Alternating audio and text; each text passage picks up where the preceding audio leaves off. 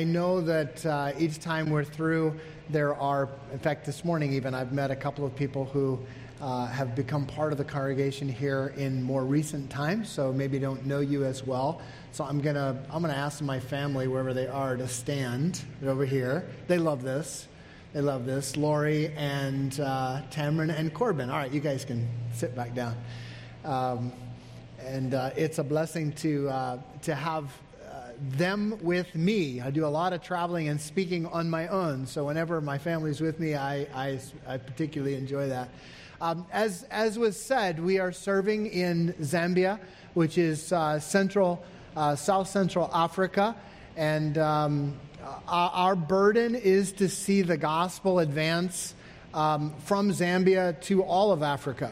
And there is, I think when we think of Africa, people often say, well, you know, it's a country. Well, it's not. It's actually a continent. And there are 54 countries on the continent of Africa. And still, because the northern part of the continent is predominantly Islamic or Muslim. In fact, up in the northern region, right across the fat part of the continent, lies in what we call the 1040 window, which is the least reached areas of the world. And there's that whole section of Africa, the 1040 window. About 41% of Africans identify as Muslim, and 987 people groups that are what we would call unreached, meaning there is no church that is actively and aggressively seeking to evangelize those peoples. And so that really forms the burden for what we are doing in Africa. One of those places that we have been involved with since 2010 is the country of Sudan. And in 2010, we traveled to what is now South Sudan, about a year before they claimed independence. That was on the backside of about two different civil wars, 50 years of civil war. 1.9 million civilians were killed during that war between the northern part of the country and the southern part of the country. They proclaimed their independence, became the 54th country in the world in 2010, and it was later in that year that we began sending folks into South Sudan to train pastors that were in that country. I spend a lot of my time with Central Africa Baptist University, where we are seeking to train servant leaders for Great Commission living, and Pastor Dave mentioned some of the areas that we're involved with. We have about 140 students on our campus this year, starting in January, our new academic year, from 10 different countries, and diploma degree, also a master's degree that we're offering, and then also recognizing that there are a lot of men in ministry who are currently pastoring in evangelical churches across Africa who have never had any training of any kind. In fact, it's estimated that only 1 out of 10 pastors in our region of the continent have ever had any formal theological training. And so we are sending our faculty, we are sending even some of our graduates off our campus and doing week-long training modules with cohorts of pastors. We're doing that in about 8 or 9 different countries. And the last couple of weeks, we had 3 different classes that were going on. That's also what we're doing up in South Sudan. We call it theological studies by extension. So this was a recent cohort of pastors who is studying in Kenya in this program. Emmanuel and Regina Juma are South Sudanese. And as we began this training program in Juba, South Sudan, back in 2010, 2011, Emmanuel became part of that training, and then eventually made application and moved with his wife to Zambia, finished his undergrad in 2015, stayed on for his master's degree, finished that in 2018. Then in 2019, he did a year internship, a pastoral internship with us at Kitwe Church. And so since 2015, we have been, I've been pastoring, one of the pastors at Kitwe Church, and so Emmanuel and his wife came and did an internship with us. Then they went to Uganda and worked in a Bible Institute there for a couple of years. And then this last year, Kitwe Church voted to be the sending church for the Juma family. And so this photo was taken in December. They came back from Uganda. They came back to Zambia.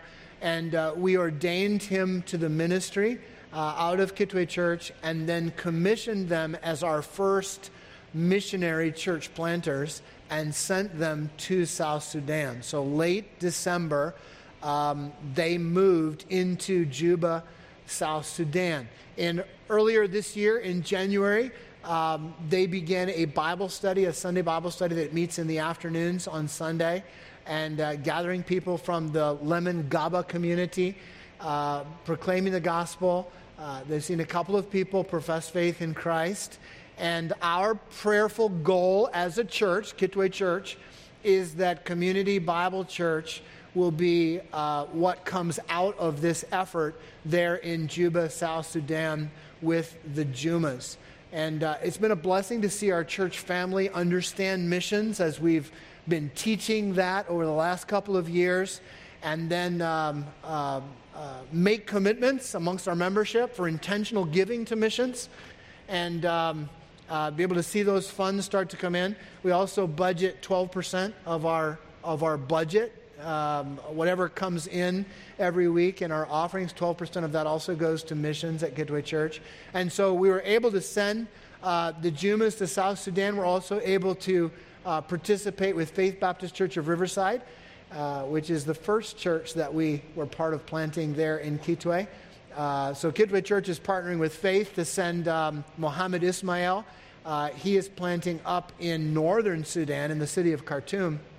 And then Ryan and Samantha have this past year gone to eastern Ethiopia, where they are learning Somali and seeking to reach the Somali population. And so we're partnering with another church in Africa, assisting them as they send the Shiel family for that church planting.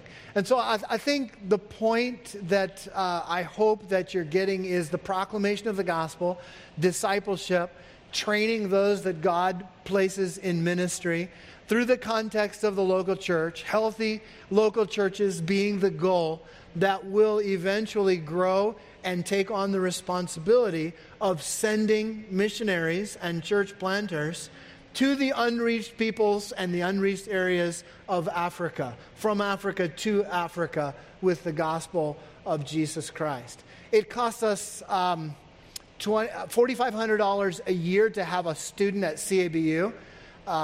They cover about $2,000 of that through tuition and scholarships, and then we supplement $2,500 per student to have someone like Emmanuel on our campus for a year. And so we would, in fact, part of Merrimack support goes to help with some of that, the cost of training men like Emmanuel and like Sister Regina for ministry. If you want more information, cabcusa.com. Please just take down that email address, and you can jump on there, and there's information. There's ways to support the work and pray for us. Do pray for our family. We are here until the end of October, so a 7-month stint this time here in the U.S. And Tamarin, who is here today, will be headed off to Cedarville in August. And when we head back to Zambia, we'll have an only child. So we went from 7 to 1. And so Corbin is looking forward to all of that attention, I think.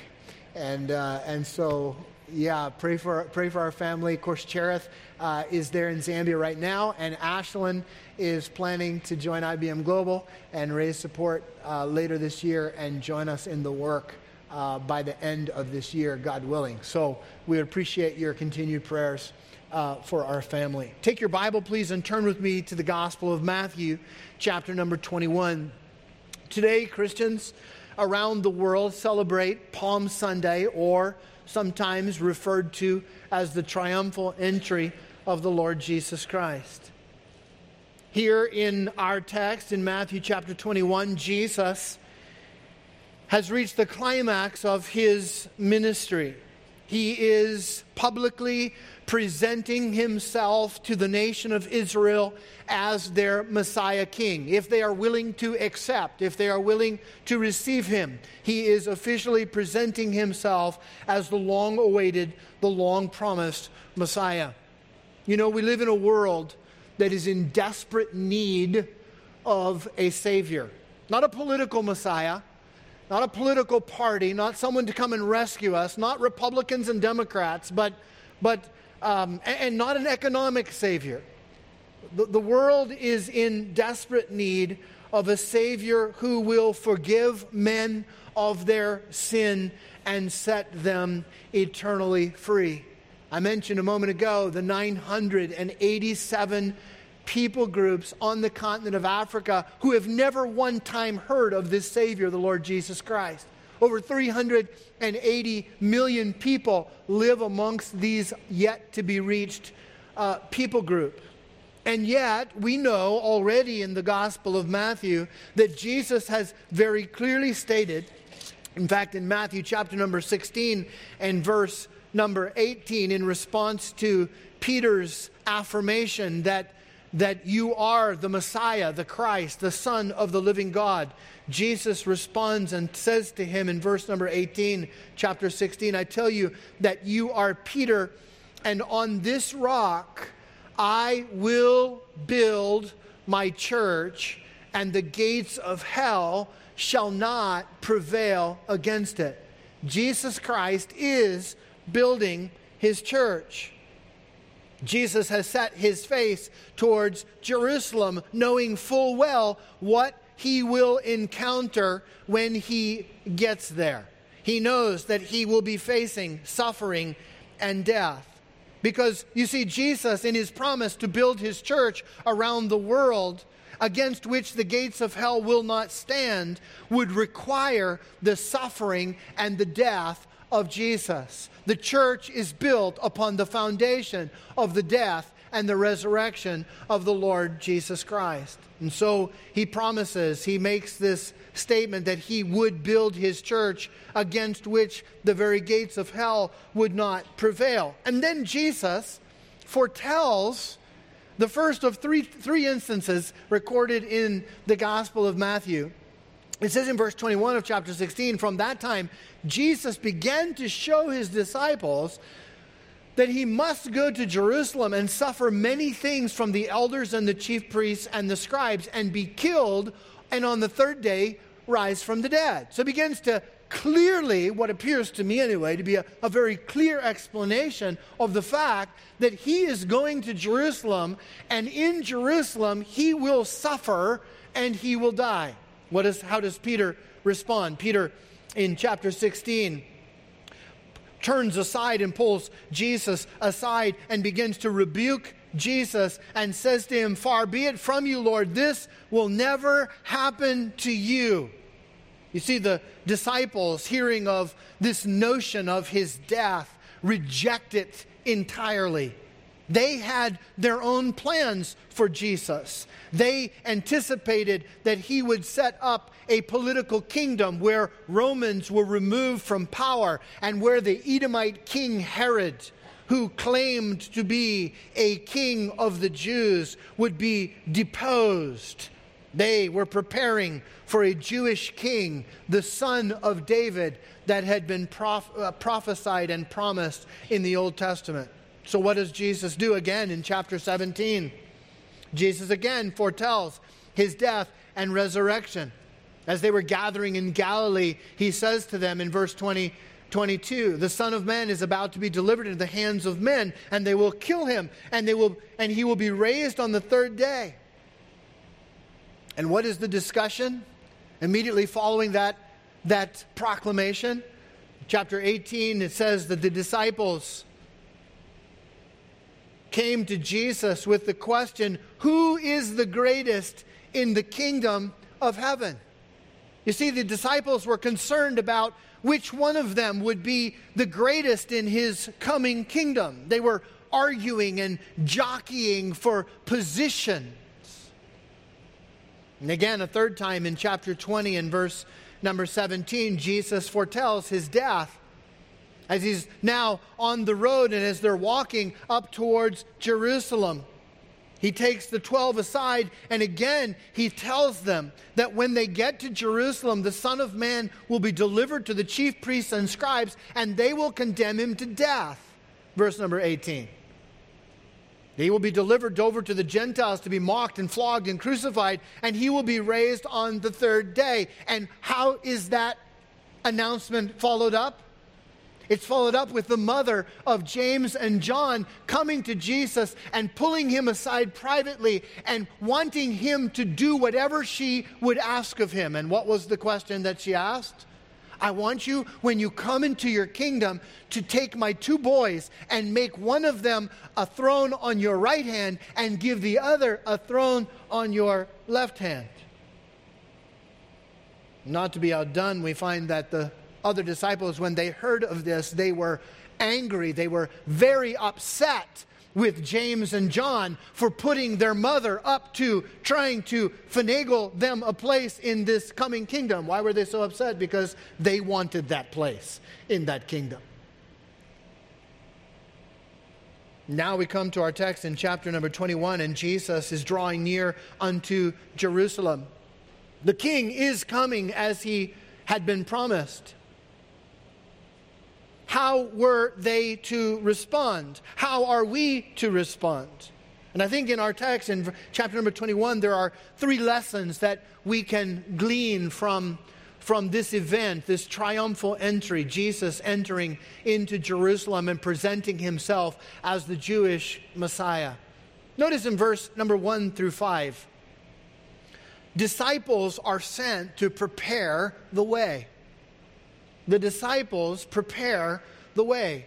It says in verse number 1, as Jesus comes now to nears the Mount of Olives, it says that Jesus then sent 2 of his disciples, saying to them, go into the village in front of you, and immediately you will find a donkey tied and a colt with her. Untie them and bring them to me.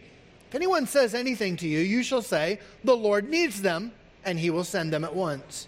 This took place to fulfill that which was spoken by the prophet, saying, say to the daughter of Zion, behold, your king is coming to you, humble and mounted on a donkey, on a colt, the foal of a beast of burden.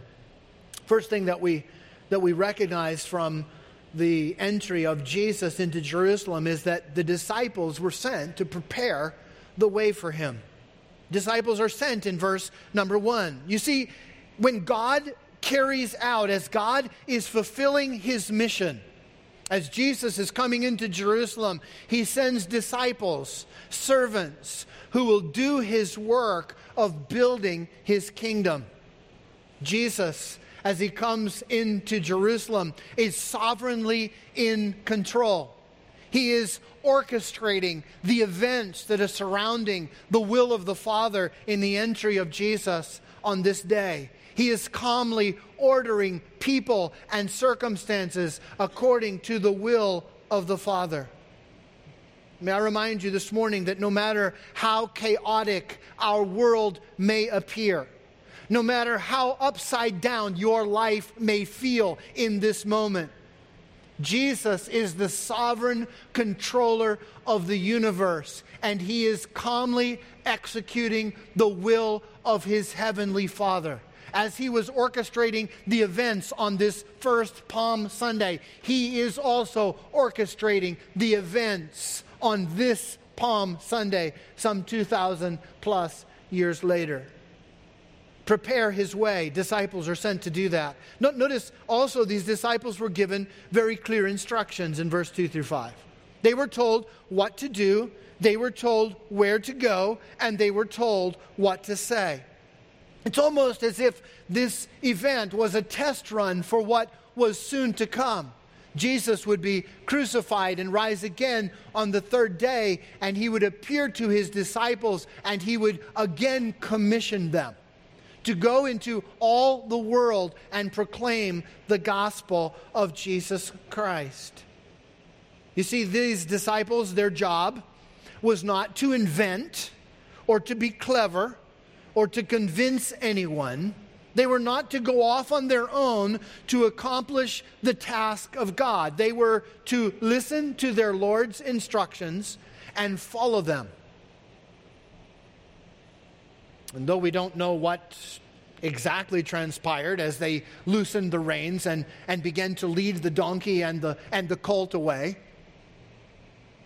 we know that they obeyed the Lord Jesus and brought the animal to him. In fact, verse number 6 reminds us that disciples who prepare the way for the Savior are obedient. It says in verse number 6, the disciples went and did as the Lord Jesus had commanded them. You see, the relationship that a disciple has with the master is a master-servant relationship. Jesus had a plan. Jesus was executing the will of the Father. He knew that ultimately that would lead to his own death and resurrection. Jesus, as the Master and Lord, had the right to tell his disciples what to do. Their job was simply to obey. Obedience is expected of disciples. They were learners, they were followers, and they went and did, in verse number 6, exactly what Jesus had commanded. And by so doing, the prophecy of Zechariah chapter 9 and verse 9 was brought to pass. As they threw the coats on the colt of the donkey, and as Jesus rode that colt into Jerusalem, as they spread their clothes and the palm branches for this royal welcome, Matthew reminds us, say to the daughter of Zion, behold, your king is coming to you, humble and mounted on a donkey, on a colt, the foal of a beast of burden. Jesus is entering the city not as a warrior. He is not mounted on a war horse. He has not come to overthrow the tyranny of the Roman Empire. Rather, he has come as the humble Savior to offer peace and salvation to the people. And so we are reminded this Palm Sunday that disciples are sent to prepare the way for the King. But secondly, we also see that disciples proclaim his coming. Verses 7 through 11 says they bring the donkey and the colt, and Jesus is now sitting, and they're coming through the gates of the city, and the crowd is spreading their coats and cutting branches from the tree. And as they are going, coming before him and behind him are those who are proclaiming. They're following this procession into the city of Jerusalem, and they are shouting in verse number 9, Hosanna to the Son of David. Blessed is he who comes in the name of the Lord. Hosanna in the highest. Verse 10 says, and as he entered Jerusalem, the whole city was stirred, or the idea of an earthquake. Everybody knew what was happening. There was a great stir as Jesus was entering into the city. Disciples not only prepare his way, but they proclaim his coming. This was a salvific proclamation. By the way, that is our message, isn't it, to the nations? It is a message of salvation. We don't need better political systems, and we don't need to fix all the world's problems. What the world needs to hear is the salvation that is offered to us through Jesus Christ. The word Hosanna. Hosanna to the Son of David. That word Hosanna means save now. And the crowd was announcing his arrival into Jerusalem by repeating this word, Hosanna, save us, Son of David. And those following behind were shouting and rejoicing and singing the word, save us, deliver us, O Lord. Many of them, though they were crying out to be saved, they were They were actually desiring to be saved from Roman occupation. You know, they were happy with a Jesus that would save them from hunger. I mean, like he did with the 5 loaves and the 2 fishes. You know, as long as you want to keep producing miracle food, hey, we're all into that. Save us. We need to be saved from sickness and death. I mean, keep healing blind people and giving deaf people their hearing back, and the lame are walking, and yeah, we need to be delivered from those things. We want to be saved from our poverty and our suffering. Let me ask you this morning, from what are you seeking salvation? What do you perceive this morning as your biggest need or your biggest problem? I tell you, in Africa, we want the fix-it Jesus. The Jesus that brings health and prosperity, the Jesus that will show up and fix everything for us. We want the superpower Jesus, the one who is more powerful than spirits and can overcome bad luck. And if you go and proclaim a superpower Jesus and a fix-it Jesus, everybody will pray that prayer and raise their hand, and they'll all buy into that Jesus. The world is looking for saviors. Our world today wants to be delivered from war and injustice and oppression. But they do not want to be confronted with their sin, with their need for repentance and humility and obedience to God in Christ. But you see, we're reminded that this declaration, the disciples declare and proclaim his coming. They prepare his way, they proclaim his coming. Not only a salvific proclamation, but we see in the text, it was a messianic proclamation. The Son of David was a messianic title. And Matthew's used this throughout his gospel. In fact, the angel to Joseph in chapter 1 and verse 20 referred to Joseph as a son of David. The 2 blind men in chapter 9 and verse 27 cried out to Jesus as he passed by. They called him the Son of David. The people asked the question, is this the Son of David? In chapter 12 and verse 23.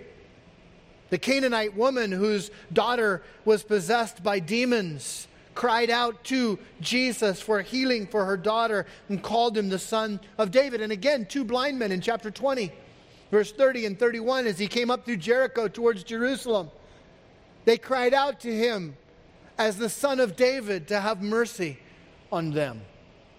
Now, as he enters Jerusalem to present himself as the Messiah, the people are crying out, Hosanna to the Son of David. This is a messianic title. The Messiah had been desired and prayed for every year at this time. The people longed for a deliverer. They longed for a Savior. The Messiah had been prepared for.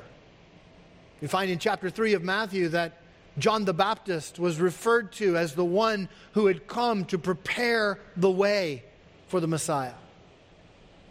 This was also an angelic proclamation. Hosanna in the highest. The angel to Joseph had told him that Mary would be with child and she would bring forth a son, and you will call his name Jesus, for he will save his people from their sin. Now get the picture here. Here is this fever pitch of excitement and anticipation. Could this be the Messiah? Could this be the Son of David? In fact, they're rejoicing and they're calling him by that name as he comes through the gates of Jerusalem, as he comes up towards the temple. It reminds you that it's Passover week. And for centuries, for generations, the Jewish people on this particular day, the 10th of Nisan, that the people were to select the Paschal lamb, the Passover lamb. They were to select a lamb without blemish and without spot. They were to bring that lamb into their home. They were to clean that lamb. They were to care for that lamb. They were to prepare that lamb. For 4 days later, they would sacrifice that lamb for Passover. And here on this very day, Jesus, the Lamb of God, that John the Baptist had pointed to, behold the Lamb who takes away the sins of the world. Here comes this Lamb through the city gates, presenting himself to the people. Who is this, the people ask? Oh, this is the prophet, Jesus of Nazareth. This is the son of David. You see, the nation of Israel, these people at this time, they got the whole son of David part, right? The sovereign son of David. They were looking for a king. They were looking for someone who would bring national peace and prosperity to the nation of Israel, restore them to their former glory. But they totally missed the sacrificial son of Abraham part. They hadn't reconciled the conquering king with the suffering servant. A story in Genesis chapter 22 of Abraham. When God came to Abraham and told him to take his son, his only son Isaac, and to go to Mount Moriah. And there on Mount Moriah, he was to offer his son Isaac upon the altar. Early the next morning, Abraham gets up and he packs up and he brings his servant, takes his son, takes the knife and the fire, and they travel to the backside of Mount Calvary, Mount Moriah. And up the mountain they go, just the two of them, Abraham and his son Isaac, and there they begin to build a stone altar. And somewhere in that process, Isaac says to his dad, I see the fire and I see the knife, but where is the lamb?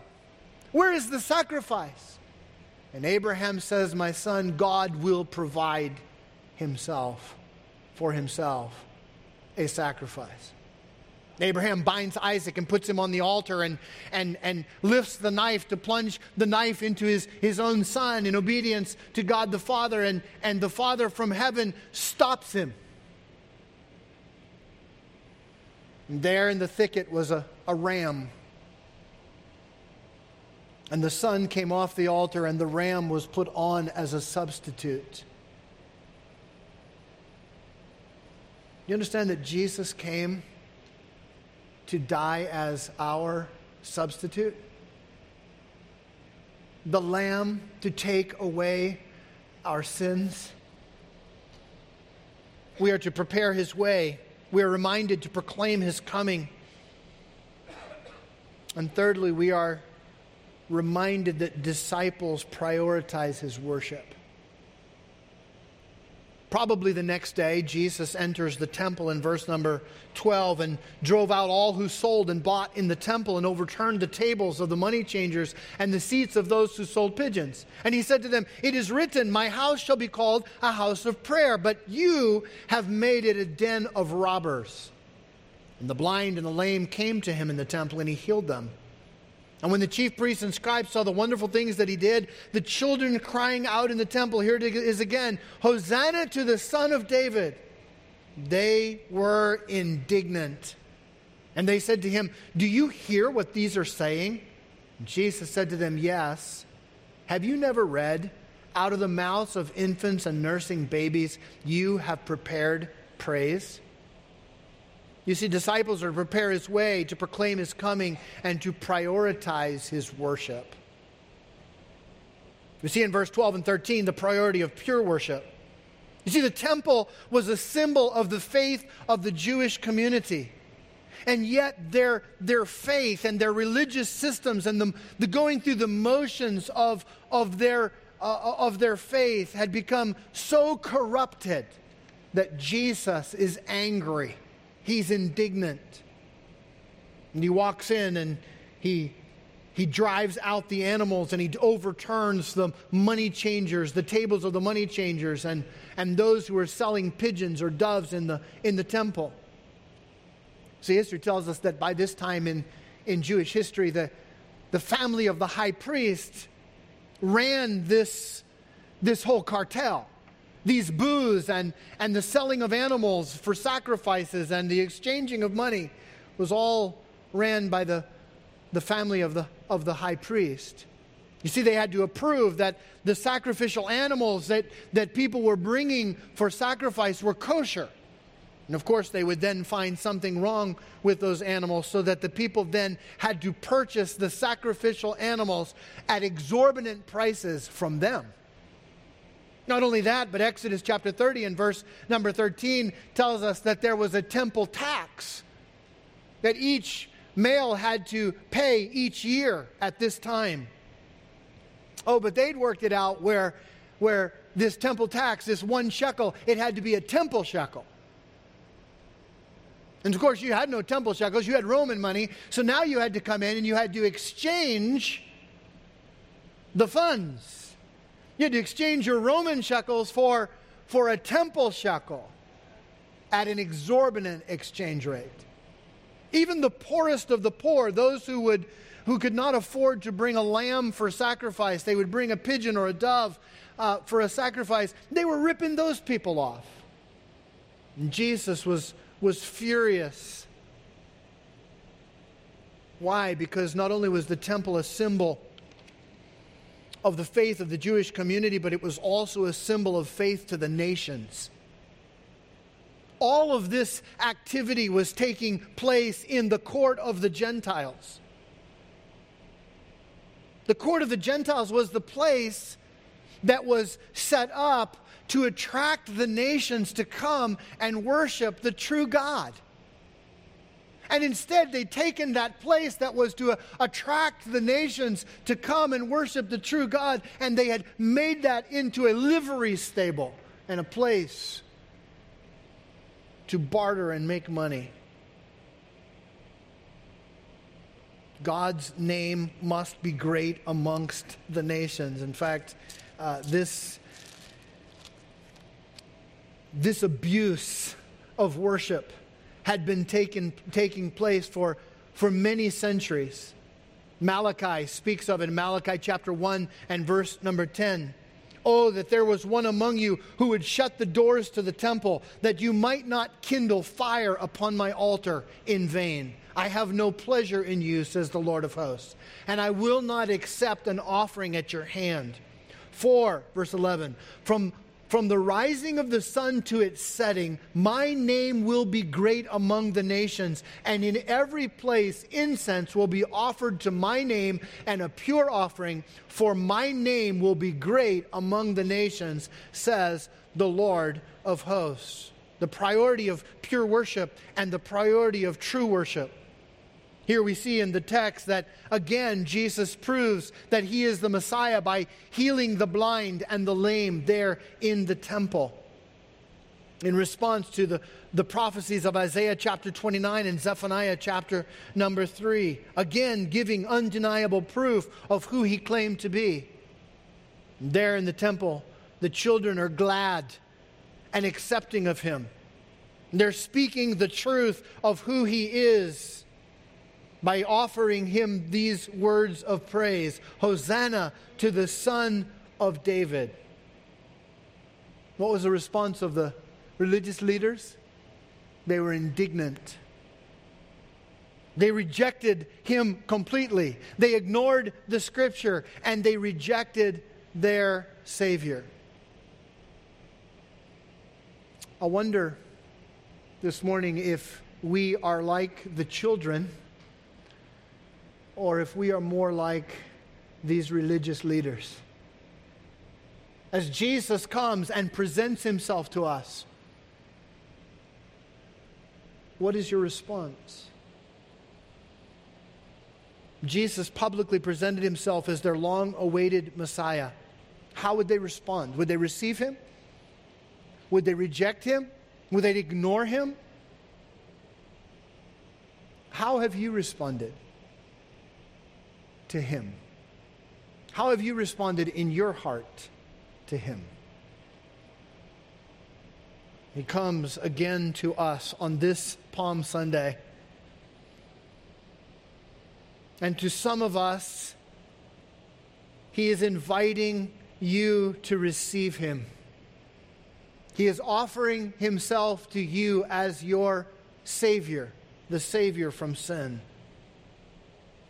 He invites you to obey Him and to worship Him. Have you acknowledged the Messiah as your King?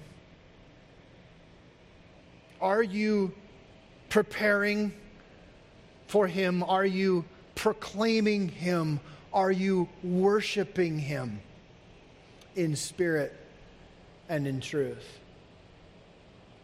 The praise of the crowds is good, but it is disciples who bow to His demand and obey His will, who will carry out His mission in the world.